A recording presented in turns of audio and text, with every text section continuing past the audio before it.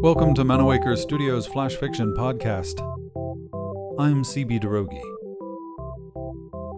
This week, Don't Count Your Sprite Shards Before They're Caged, by Dawn Vogel. Baleful red light crackled across the sky, outlining a mushroom cap atop tentacles stretching down into the clouds. Conditions were perfect for the abominably misnamed Sprite to discharge the shards that powered the airship Jubilee on long-range journeys. "You saw where it struck?" Tali asked. Her pilot Rowan rolled their eyes. "Yes, Captain." Tali nodded. "I'll prep the divers." Below decks, the cloud diving team waited in rubberized suits, anti-static, cage-like enclosures at the ready. An air of excitement and nervousness surrounded them. For most, this was their first cloud dive. For the handful of veterans on the team, it might have been their second or third. Cloud diving wasn't a profession for the risk-averse. Tali had never cloud dove herself, but she'd commanded plenty of teams. 2-minute dives, max. Find the shards, get back to the ship. If you hear the return call before 2 minutes are up, come straight back. Do not delay. A dozen heads nodded, and Tali stepped back as the hold crew opened the bay doors. She watched each cloud diver check their tether, then double-check another's. They operated as a well-oiled machine. "Captain?" a tremulous voice called. Buotros, the Atmos navigator. Tali hurried away from the cloud divers, hoping their suits muffled Buotros's wavering tone, the one he used when things were dire. "What?" she hissed when she reached his station, a mess of wires, blinking lights, and beeping. "Conditions suggest we're going to have more strikes." "Here?" Tali asked. The atmospheric conditions that created sprites and their shards were rare. That she'd seen 15 now and survived was a miracle. Buotros nodded. "That last discharge was maybe a tenth of what the big ones got built up." "How soon?" "Minutes, maybe." Buotros shrugged. "I won't know until right before it hits. We're sitting ducks, Captain." Tali ran the numbers. If the dozen cloud divers each brought back a single shard, the trip wouldn't be a waste. They could make a dozen long-range trips with 12 shards. If they backed off now, there might be more shards to collect from a second strike. Or there might not. There was still so much they didn't know. On the flip side, if a second strike hit before the cloud divers returned, not everyone would make it back. And depending on the strike's position, they could lose the whole damn Jubilee. She didn't have time to ponder it. "We don't get anywhere by hedging our bets, Buotros," she said. "Tell Rowan we might have to get out fast, but we've got to let the divers have their 2 minutes. Buotros opened his mouth to protest, but no sound emerged. Instead, he nodded, though the worry that had been in his voice before now glowed from his eyes. Tali hurried back to the hold. A dozen lines lay taut across the floor, all dropping off at the yawning portal open to the darkly clouded sky around the airship. She scanned the hold crew's faces. "Report.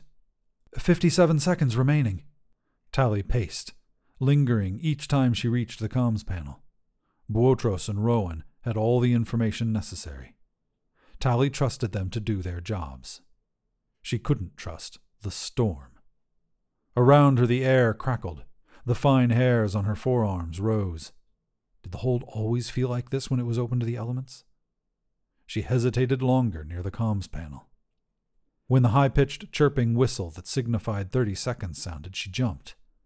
The tethers across the floor writhed as the cloud divers began their ascent from within the cloud. Tali punched the talk button on the comms panel, counting down the seconds under her breath. "Rowan, be ready to move as soon as the hold's sealed." "Already am," came Rowan's acerbic reply. "Captain?" came Buotros's voice, his pitch rising. "Not now, Buotros." An anti-static cage clunked against the hold floor, containing at least 3 shards, and Tali let out a breath of relief. A cloud diver followed the cage, and around her more boxes, more cloud divers. 11 cloud divers. One of the hold crew looked out the door and shook their head. "Tether's still taut. No sign of the diver."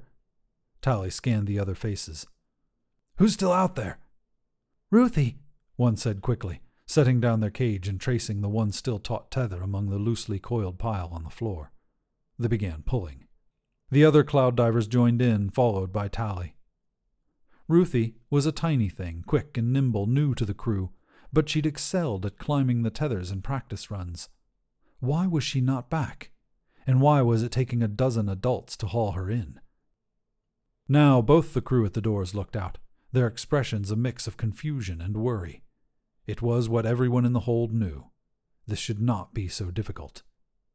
"She's snared!" one exclaimed. Snared.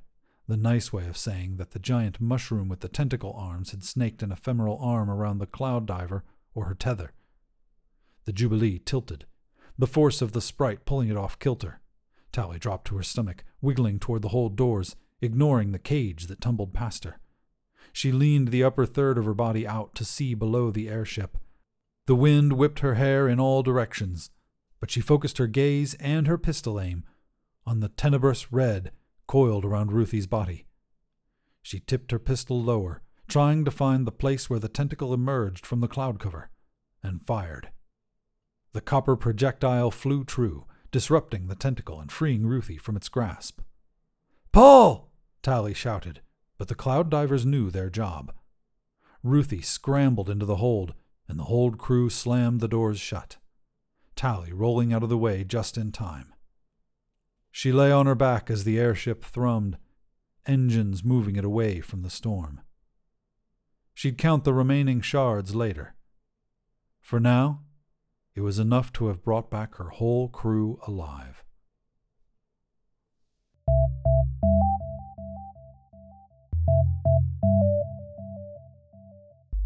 This has been Don't Count Your Sprite Shards Before They're Caged, written by Dawn Vogel, and originally published at Factor 4. Manawaker Studios Flash Fiction Podcast is supported by patrons on Patreon. Visit patreon.com/Manawaker to find out more. The Flash Fiction Podcast theme song is by Kevin MacLeod. The podcast is produced, edited, and narrated by me, C.B. Derogi. Thanks for listening.